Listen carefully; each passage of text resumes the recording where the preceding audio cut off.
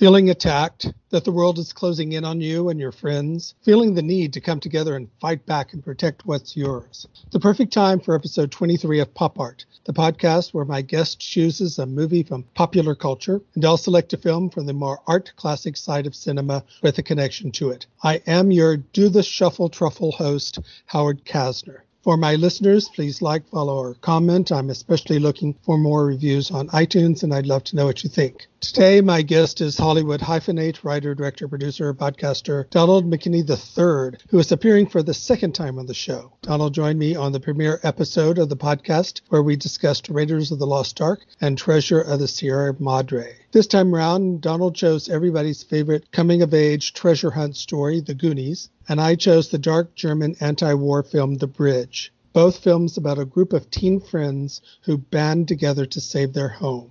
To begin, first, welcome back, Donald. Oh, thanks for having me. And second, what have you been up to since you were last on the show? I must say, you're probably pretty lucky that you were able to get me on again because I'm apparently a celebrity now. I had no idea. Not really, but over the weekend-ish, Friday, I think it was, I woke up to one of my friends messaging me and telling me that James Gunn, the director of the Guardians of the Galaxy and Suicide Squad, had tweeted a picture of me dressed as the Blue Beetle. I think I saw something about that posted it on social media. I had done 4 seasons of this web series where I played the titular character of Ted Kord, aka the Blue Beetle. And he was talking about the show Smallville and how that had an appearance of Ted Kord. Instead of showing that guy from that series, he posts a picture of me from the web series dressed as the Blue Beetle. I was very humbled and very excited to see that take place on Twitter. So I reached out to him and thanked him for it on there, sent him a couple messages and a couple links. So hopefully he checks it out. I become so famous. That you'll go, Howard who?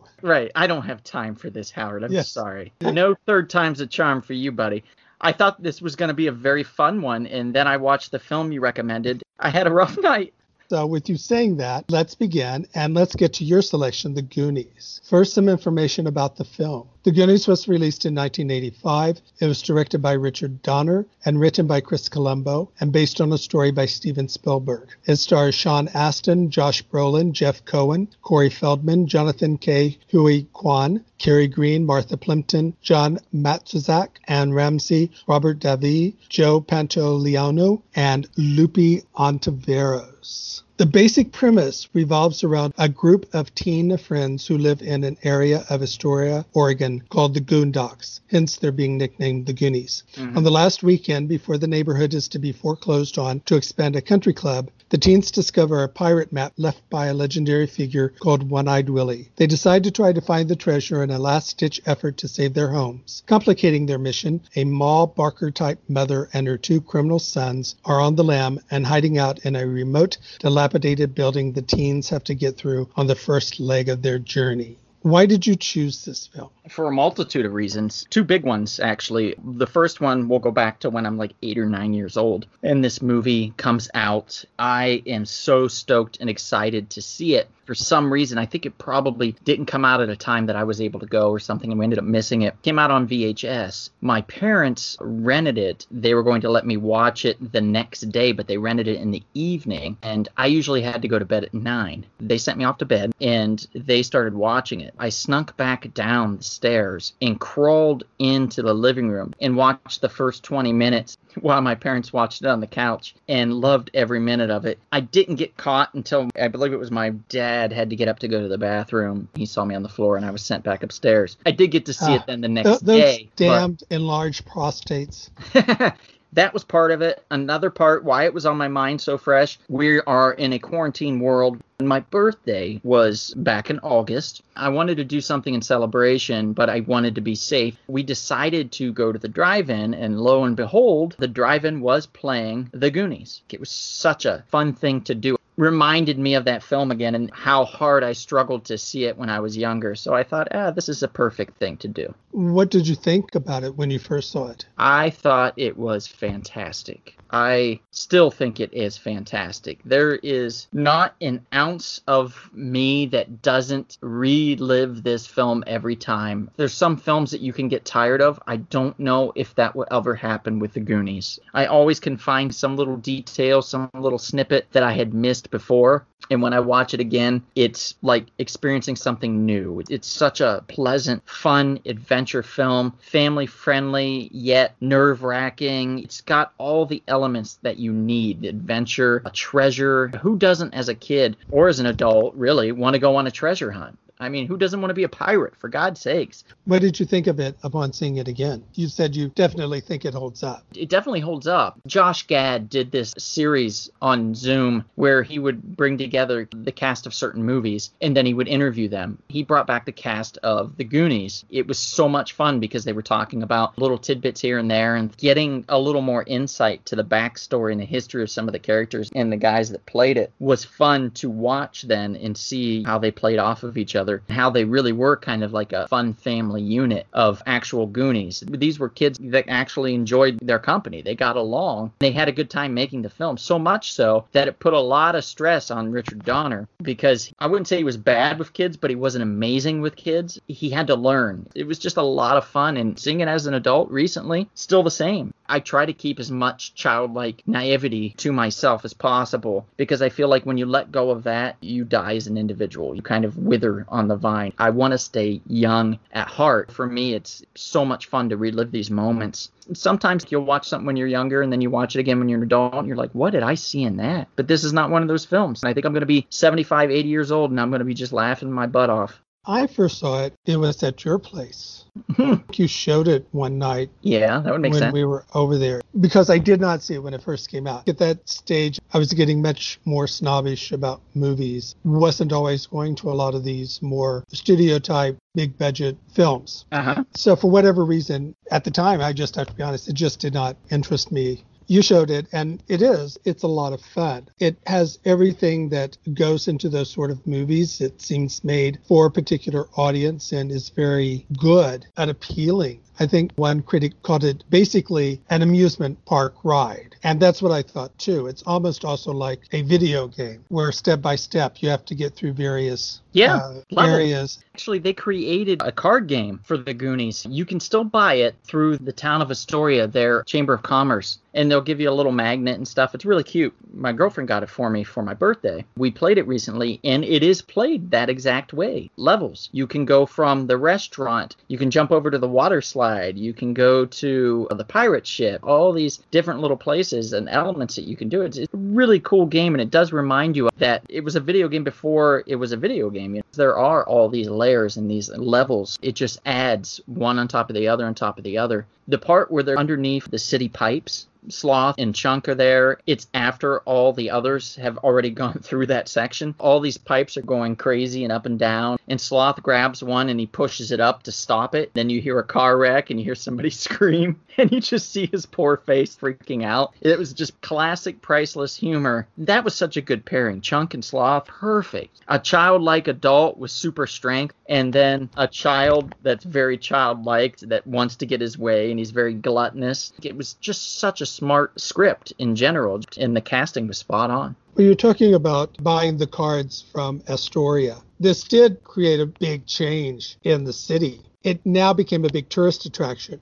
Every June 7th is Goonies Day. They have a movie museum there now. The house where Sean Astin and Josh Brolin live is a real house. It's quite a house. I just love those kind of old-fashioned houses that have a porch that goes almost all around the place. But they eventually had to start restricting how often people can come through. I was actually there. It was not only traffic, but it was people were leaving their trash and stuff behind. I was there about 2 years before they shut that down. They had a sign that said, please do not drive up the lane. This is a private lane, but you can walk up. Goonies are welcome. And it was a really nice sign. So I took my picture by it. I walked up the lane Me and Marique, we got our picture in front of the house. I had a pirate flag, and then everybody else that was there then wanted to use the flag. We're all taking pictures of each other holding this flag, just living in this really cute, really fun moment of being in Astoria where the Goonies was filmed. It's such a fun little town in general. You could just tell they embraced this film, and I highly recommend anybody wanting to do a little small vacation once things open back up a little more.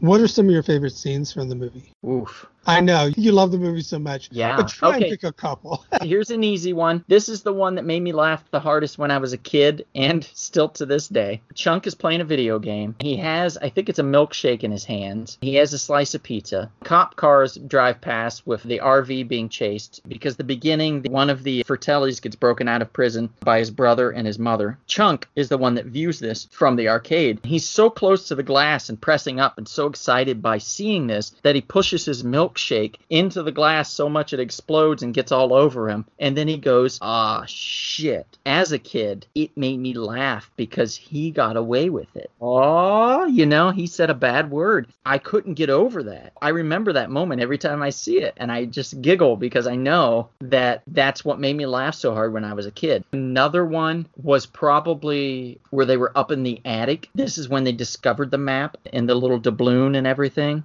The feel of the whole moment. It's raining, it's storming out. They're up there in the dark, they're stumbling around, they're talking about, oh my God, I found this, and what can we do? We need to go do this. And this is a moment as a child. This is what you long for. You long for an adventure, and you're like, oh my God, I've been thinking about this my whole life, and they're actually doing it. I love that moment when they discover the map and they start reading the little words written in blood. Mouth's reading it because it's in Spanish and only he can read Spanish. Speaking of which, that scene where he's describing everything to the housemaid because she doesn't speak English very well, but he's telling her that there's cockroaches and that she'll be tied up in the basement and beaten if she doesn't do things correctly. All the stuff at the beginning. Chunk knocking over the statue, them gluing the penis upside down on the statue. Data falling through the window because he's ziplining through. Bran getting tied up. All this stuff in the beginning just really sets everything up so perfectly, breaks down each and every character. And also the name. Chunk, Mouth, Data, and then you got Mikey, Bran, Steph, Andy. All the Goonies start to come into place, and it forms such a perfect, cohesive group. Another scene would be the pirate ship scene, of course, where they're finding the gold. The Bones keyboard. The water slide was amazing. It's so fun. There's just a lot of moments. I'll keep it at that. It's especially at that point where you start getting all the movie references. I don't know how many are intended and how many not, but of course there's references to Raiders of the Lost Ark, to various pirate films, but the main one they focus on is Captain Blood? That I'm not absolutely sure of. I thought it was the Seahawk, because the music that is played is the music from the Seahawk. But I can't guarantee that the scene that they show is from the Seahawk. Another place I read said the movie was Captain Blood. So I don't know if they used different music for the movie they showed, but that music is definitely Eric von Korngold's. Playing the piano, I don't know if it's the reference to another film also called Ghostbusters with Bob Hope and Paulette Goddard, where they go to a remote Machin castle in the Caribbean and they have to play an organ in order to open a passageway. You can start counting them about now. And that becomes a lot of fun. Becomes very self-referential. The scene when they first see the pirate ship, Richard Donner wanted a very immediate and a non-acting reaction to seeing the pirate ship. So he went out of his way to have a convoluted Rube Goldberg way. Talk about all the Rube Goldberg machines that are in this movie, the complicated ways they open the gate and everything like that. He did something like this in order to get them into the studio soundstage where the pirate ship was, so they could not see it until a certain precise moment. And they saw it, and Josh Brolin went, holy shit, and they had to reshoot the whole thing. That sounds about right. My favorite scene, I think, has to be Chuck's confession. It's an old joke, but it still works very well. Where he says, okay, I'll tell you everything. And he goes back 10 years earlier and starts recounting everything he's done wrong. That's on my list, too. The puke in my jacket. And then I got up on the balcony and I went, hurrah, hurrah. And Robert DeVee's response to it, he's laughing. And he's like, I'm beginning to really like this kid, Ma. Yes. Speaking of Ma, I love Anne Ramsey. Yes. She is just wonderful. She, in many ways, steals the show. Catch his mouth with all those gems in his mouth. Yes. She's like, oh my God. Her tone, her response, her facial responses. I don't think this film would have been the same without her. She has this thing that she can do, and she does it very well. I know you've seen Throw Mama from the Train. Yes. She got an Oscar nomination for that role, and she's hysterical, a delight to watch. Another thing I liked about it, we'll even get into this a little more with the next one, is how it does dramatize group dynamics, how teens and friends react to each other. These people are all friends, but they don't always treat each other very well. In some ways, they're bullied, and then they have somebody in their group that they in turn bully themselves, which is Chunk. And there's also the interesting dynamic between Josh Brolin and Sean Astin, who, as brothers, have to pretend not to like each other because, well, they're brothers. One's older than the other one. We can't let anybody know that we like each other. But then at certain times, have to let their guard down and be there for each other. It's a really well done film in all the right ways. One cute thing that I did not know that I got from the Josh Gad thing, Richard Donner was exhausted by the end of filming this. Spielberg produced it, if I recall. He thought it would be funny to pay for everyone's plane ticket to go meet Richard Donner because Donner was going to go take a vacation in Hawaii. What a terrible thing to do and a wonderful thing to do. So he paid for all the kids' plane tickets to go and surprise Richard Donner in Hawaii. They got into his room, and when he got there and got into his room and they were all there, he was like, oh my God, you son of a... I think there could be a movie in that. It is a movie that has really affected people very strongly.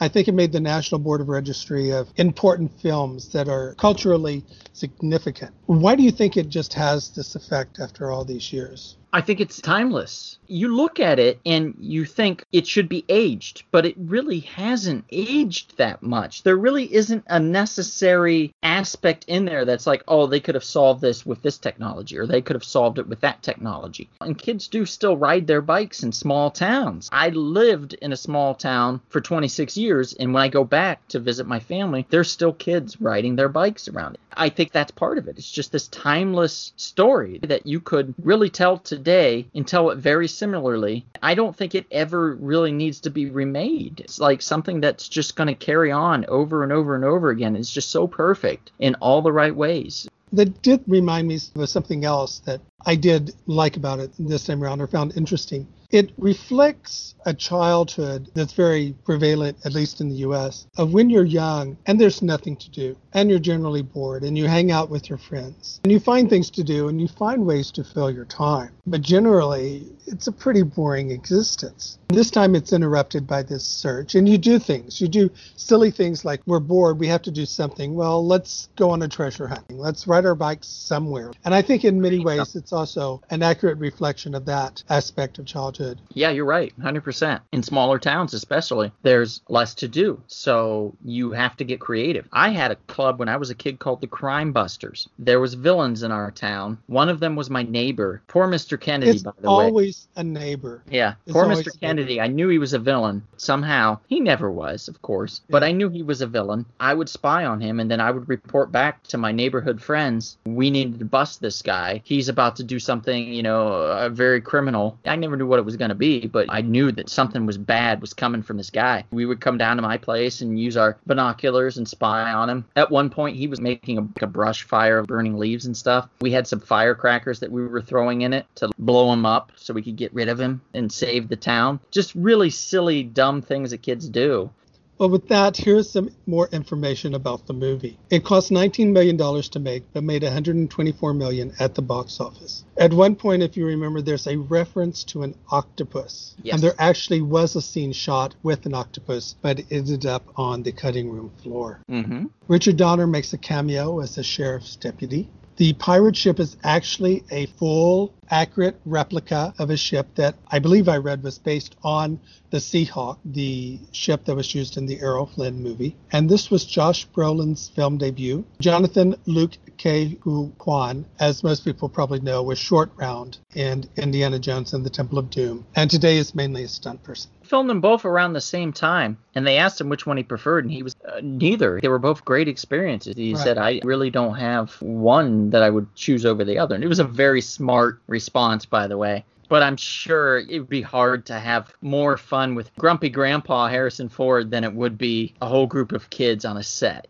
That, let's get to my selection, and that is The Bridge. The Bridge is a West German film released in 1959. It was directed by Austrian filmmaker Bernhard Wicki. It was written by Michael Mansfield and Heinz Polk, adapted from the 1958 novel of the same name by journalist and writer Gregor Dorfmeister, which was taken from a true event based on the personal report of a survivor. It stars Volker Bonnet, Fritz Wepper, Michael Heinz, Frank Glaubrecht, Karl Michael Balzer, Volker Lechtenbrink, Gunther Hoffmann, Cordula Trantau, Wolfgang Stumpf, Gunther Fitzmann, Hans Elwensbuch, Klaus Helmold, and Edeltraut Elsner. The story takes place over a few days in April 1945 as Germany is losing the war. A group of high school teens are drafted as the American army is approaching their small town. They are eager to join up, but after their teacher pleads with their commanding officer to go easy on his students, the officer is convinced to not send the boys to the front, but lets them stay and defend a bridge, an unimportant strategic point that is supposed to be blown up anyway. But due to miscommunications and fate, the teens find themselves the only soldiers between the approaching Americans and their town.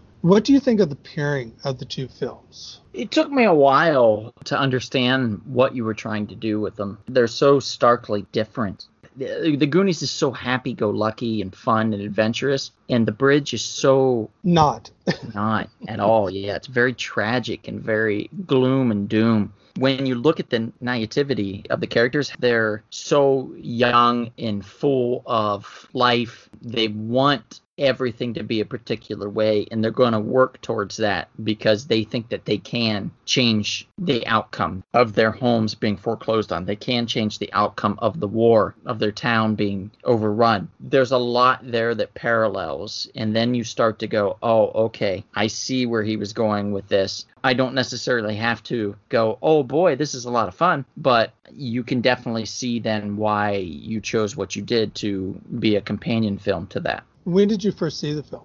Last night. Yes. I got home at, I would say, midnight. I stayed up till 2:30. So what did you think of it overall? It was a really well done film. I think the cinematography is magnificent. I think it's very wonderfully shot. I think the characterization of each individual, I don't think they hit the level that the Goonies did, surprisingly. The Goonies, you knew what characters were doing what and why. But with this one, it was a little different. You had to go through what they were experiencing, not who they were as individuals, if that makes sense. Each one had a different personality based on what they were experiencing. Instead of in the Goonies, each one had a different personality based on the way they acted and the way who they were as an individual. So it was more of the outside stimulus in The Bridge versus the inner personalities of the Goonies. I think that's actually a very astute observation. I certainly never thought of that. I do think one of the criticisms of the film is that in the first half, though the characters are interesting, they're not that perhaps original. The circumstances the kids find themselves in, their sort of conflicts, they're fairly standard. And to a certain degree, I think the author and the director wanted to do that. They wanted to make them as average, as normal characters, people like you and me when we were that age. But at the same time, I think you do have a point. They are not so much defined by their personality, by their characteristics, except for one. You don't really say, oh, he's that one. He's the leader. He's this, he's that, he's that. You go, oh, no, he's the one who's the son of the guy who's the head of the Nazi party in the city, and he's ashamed his father's taking off. He's the rich boy that's the son at the farm who has the foreign workers, one who's sort of flirting with first love. So I think that's actually a very astute observation. And I think it is one of the things that people to some degree have criticized the film, that the first half is a bit too normal, I suppose you might say, in spite of the fact that they're all Nazis and they're all in this town and it is a little melodramatic. That didn't bother me so much. I just wish we had gotten to know them more as individuals. Right. I felt that I would have cared more about what was happening to them in the end than I did. While it was still tragic, because spoilers, there was quite a bit of casualties that took place. The fact that I didn't have as close of an investment in these characters from earlier in the film, that created that separation for me and was able for me to then go, oh, okay, well, all right, moving on. You know, I just didn't have that emotional connection that I normally felt that I should have. I first saw it probably less than a year ago because it showed up on the Criterion channel, which is a channel that you can get on the Roku and other apps that showcase the Criterion collection, as well as they have special showings of groups of films by actor, by director. They also do a lot of pop culture. And this was one that I was not really that familiar with. I'm not sure if I had ever heard of it before. It was it was a powerful film. One of the reasons is, though I do take your point that the characters of the teens perhaps could have been stronger, there's such a sense of doom from the very beginning. We know this is April 1945. We know what's going to happen. Germany's going to lose, and Germany is going to lose spectacularly. Mm-hmm. And we know that they're going to sacrifice anybody and everybody on that road to losing, even if they're teens. Right. That seemed for me to give a higher emotionality to everything that happened to these kids, all these little vignettes and everything like that. I'm going, these kids don't have long to live. They don't know it, but I know it. And to your point, yes, like the Goonies, these are kids that are very excited still about life. They have their whole life ahead of them, and they think they can win this war, and they think Germany is going to be glorious. They think they are the future. And in the Goonies, that's true. They are the future, and they save the day. But in The Bridge, they aren't the future. They're going to be sacrificed. Hitler doesn't care. I found it fascinating that, you know how you oftentimes in films, when you're talking about World War II, you see the Nazi emblem basically everywhere. You're hit over the head with it. But in this one, you had to really struggle to find moments where it showcased anything that had to do with the Nazis. You knew it was there, and you knew what they were talking about, but they didn't really come out and say it, which I guess from a German perspective makes sense. There also may be another reason for it, though I can't guarantee it here. Immediately after the war, Germans could not reference the Nazi flag. They couldn't reference Nazism. When Casablanca was shown in Germany right after the war, they had to cut out like 45 minutes of it. Oh, wow. They had to cut out anything that referred to the Nazi party. Not because they were trying to make the Germans look better. It was just illegal. And even today, you cannot wear the Nazi emblem. You cannot have the Nazi flag. It is against the law. So there are other things that have replaced the Nazi symbol for neo-Nazis and for white supremacists. There's an emblem of an eagle that represents the Nazi party today. See, one of their symbols during that time, during World War II, was an eagle clutching the swastika. Right. I saw a movie about neo-Nazis in Germany where they would get tattoos of things that were forbidden. If they were wearing any sort of clothing where there was revealed, they would put band-aids or bandages or something over it so they wouldn't be arrested. Yeah. It has been called the first major anti-war film made in Germany after the war. That makes a lot of sense. And it was 1959, so that was 14 years after the war was over. Huge number of people would have been alive. The teens in the film would have been around 30 if they had lived, and one did. But I found it a very, very powerful work. And of course, it's definitely my kind of movie. The second half is, for me, just incredibly amazing as everything starts going bad for the teens. And we all know what's happening, but the teens don't. Right. And you just see that ending coming. Yeah, basically one by one. You see it coming for them. It was fascinating, too, because there is one American in the film. Right. And he has only, a couple lines where he's just basically saying, what are you dumb kids doing? Why are you here? You don't want to hurt kids. And that's a fascinating perspective, again, coming from a German film, showing an American response. You would think that they would try to villainize the Americans more. They just showed them as the opposing force. And part of the reason why I enjoyed it more than I thought, it didn't villainize really anybody, but it did villainize war itself. So there wasn't a particular person or a type of person that was villainized, but just the act of what these people were doing. One of the other things I found interesting about the film is it's very subtle. The way it dramatizes that everybody knows, except for a small group of people, that this is it.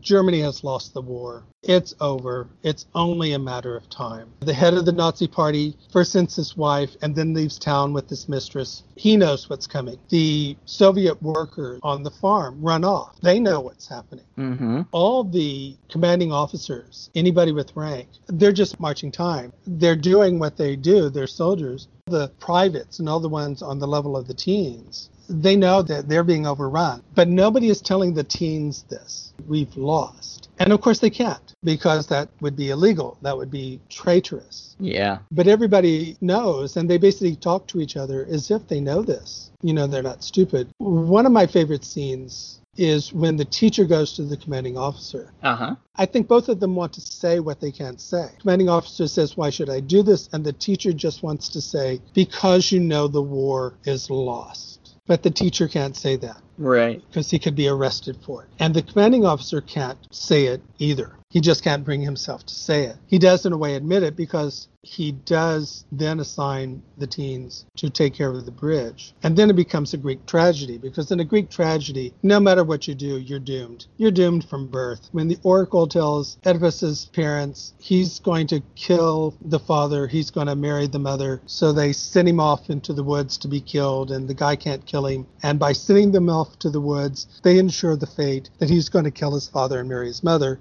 Here, he assigns them to the bridge with the sole purpose of saving them, but in doing so totally dooms them. And it's just the great irony of Greek theater, that no matter what you do, you're doomed. And that makes complete sense when you're paralleling it with a war such as World War II. That could be for any side, really. It could be for the Axis or the Allies. No matter what you're doing, you can be doomed. There's a high possibility of loss on either side of this war. No matter what you do, the very thing that you can do to protect yourself, to make sure you don't get killed, could be the very, very thing that kills you. Do you have any favorite parts of the movie? It does really start to take off in the second half once they get the draft notices that they're going to be going to war. I really found Siggy's character to be very tragic in general, because his mom, who works so hard, the poor lady, she's doing laundry for basically the whole town. Right. They've basically bartered everything away that they can, and his shoes are getting holes in them. She's trying desperately to get him to go with his aunt out of the town. If he does get drafted, he won't go to war. He won't get the papers in. He won't know that he's been drafted. And she'll be able to save the life of her son. That was so sad, particularly because he, in the last half, was made fun of for ducking when a plane was so far away. Right. And then when the plane got close, he stood his ground as everyone else ducked, and then that was his undoing. It was a very tragic moment, but it fit for Siggy's character, which I felt gave him a very well-capped story. And Siggy is the one character that stands out the most, that most people remember, that has the most of an individual character. He's more than just his relationship to his mother. He's nervous, he's afraid. Smallest. Right, he's the smallest of them all. And this does bring me to think that in both films, they both show the group dynamic of a small group very well. Because in the same way that Chunk is a member of the group but is picked on, Siggy is a member of the group but he is bullied by all his friends as well. But he sticks around just like Chunk does. And he's one of the first to go. Or he is the first to go. I think he is the first. Yep, he's the one on the bridge that gets shot first. So yeah, he's the first to go. And you think maybe that's the end of it. Maybe these kids are going to quit and leave. And no, they bought into it. All of Germany bought into it. They've been so indoctrinated. And they can't be undoctrinated, because nobody can say, it's over, you've lost. A lot of little moments, too, in the film that were very smart and very well done. The teacher not only going to the captain or whatever and trying to convince him to not have the kids go to war, but also with trying to get them to work on this boat, which was kind of a distraction in my eyes, as to try to get their thoughts away from the war and towards doing something constructive and something healthy for them, rather than dreaming about going to war and being part of something that teacher knew was going to be their undoing. Right. He and the commanding officer, I think, are the most interesting characters in the movie. They're the most innerly tormented. They have the most going on inside of them that they really can't reveal. And I do agree, the second half is very exciting. Once the tanks start arriving and the battle, everybody is telling these kids, don't fight, don't fight. The soldiers coming back from the front are telling them it's over. The citizens in the town are telling them, what are you doing? And then the American soldier are telling, what are you doing? It's over. It's done. You can't win. It's a very exciting series of battle scenes. Yeah, it's really well done, really cut together well. There was one scene that threw me, because there's a shot where there's a bombing or something and it freezes for a moment, and then it cuts to the kids.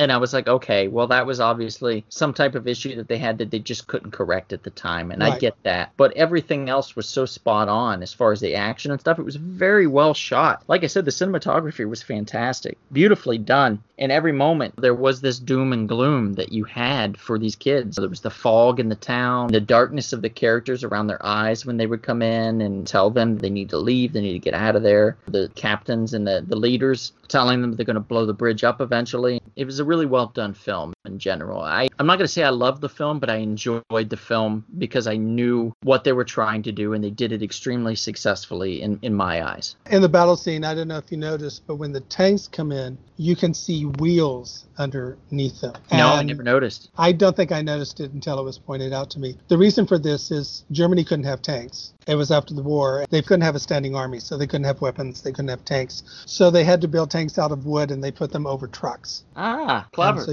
So you can see the wheels under them. Well, with that, here's some more information about the film. The movie was nominated for Best Foreign Language Film at the Oscars, but it did lose to Brazil's entry, Black Orpheus. It did win the Golden Globe and the National Board of Review Award for Best Foreign Language Film. Fritz Pfeffer, who plays Albert, who is the only surviving teen, is probably best known here in the U.S. for playing Fritz Wendel in Cabaret, the musical. He plays a German Jew passing as a Protestant. Michael Hinswalter, one of the kids, was Jeff Goldblum's voice actor for the Ray Bradbury Theater and Scott Wilson for In Cold Blood. Volker Lecterbrink does the German dubbing, or did the German dubbing voice of Chris Christopherson and Dennis Quaid. In Europe, everything's dubbed. Even in France, that has this belief in the purity of art, everything is dubbed. Generally what you do is you get a person who does the same actor for every film that opens in that country. Okay. And yeah, they even become known and can be more popular than the person they're dubbing. Like in The Simpsons in Mexico. Right. The voice actors were going on strike. There was a panic there because they had been playing them for so long. Right. And when everybody goes expecting this particular person to be the dubbing voice and it's not, that can be, In closing out, is there anything else you might want to add about this film or The Goonies or both films together? I think it was a good pairing. I enjoyed both for different reasons, of course. It's always good to revisit The Goonies. It's always good to, you know me, Howard, personally. We've been friends for a long time. You know my willingness to just go in blind on stuff that you recommend. You've done it for a long time with me. We'll just go to the movies and you'll say, hey, let's go see this. And I'm like, yeah, I've never seen it. Let's go. I'll check it out. 9 times out of 10, I'm very pleasantly surprised. I don't have any hesitation when it comes to that, and I appreciate your choices, so thank you for that. I just feel very lethargically hopeful, I guess, if that makes sense, for all of these characters in a way, because they're going to carry on in the story that's told. Film is a beautiful thing for that reason. It can carry on these characters even after their celluloid death, that they'll live on in infamy in that manner of speaking. Right, they live on long past. When the actors who played them have passed on. That's the beauty of that. Being able to pick up a film from the 50s or from the 40s, 60s, whenever someone has passed on, and to be able to see their work in their craft and the beauty of what they were able to do is always something that I really appreciate. Let's start closing out. I asked you to choose a film or two to go with your choice that might interest our audience. For The Goonies, I would highly recommend The Monster Squad. That was a Fred Decker directed film. Very, very Goonie-esque in that it was a group of kids that band together to stop Dracula from taking over the world, basically. And don't you hate when that happens? I do. That movie actually was out of print for a long while. They brought it out on DVD probably like 2006, 2007, somewhere around then. It really brought back a lot of emotion and a lot of love for those characters in that story that I had almost forgotten about, to be honest, which is surprising. But it's a really great film about a group of teens gathering together and saving their town and doing it in style. Another one I might recommend is a little bit more adult and a little bit off from that. If you want a good adventure film, Romancing the Stone, I feel, is a fantastic film with some similar elements of adventure and actual mud water slides that do take place. Going outside of your comfort zone and experiencing things in mortal danger, treasure and stuff. So Romancing the Stone would be another one I would highly recommend as well. That came out, I believe, in 84, 85, 86 range, somewhere around there. As for me, the first one I'll recommend is All Quiet on the Western Front from 1930.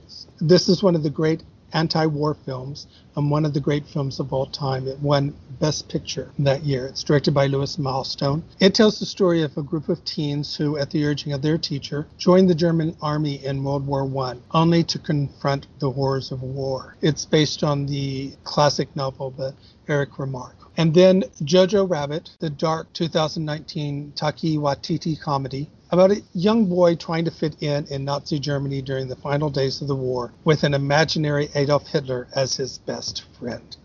What is next? What should we be looking for from you? From me, personally? Mm-hmm. Well, I also... What are you working on? What's coming up? I also do a podcast. I do the Real Short Box, which is on comic book and pop culture. You can get a lot of prospecting information. We had a really fantastic live podcast not long ago where we had some on-air sales and stuff. We were at a comic shop and people were purchasing stuff from the shop and calling up. It was nice. It was a very exciting thing. We do like to go into comic book shops and promote them, and they'll sponsor us. We'll look at what we can do to help them, because print is a world that can always use a little bit of help. Printed page is not something that's as popular as it used to be, so we always look to promote bookshops and comic book shops and stuff as much as we can. As far as my career outside of acting itself, which I love to do, and I have done a little bit here and there, I've been filming some promos for comic shops, local shops, to help advertise for them, particularly in the COVID environment. The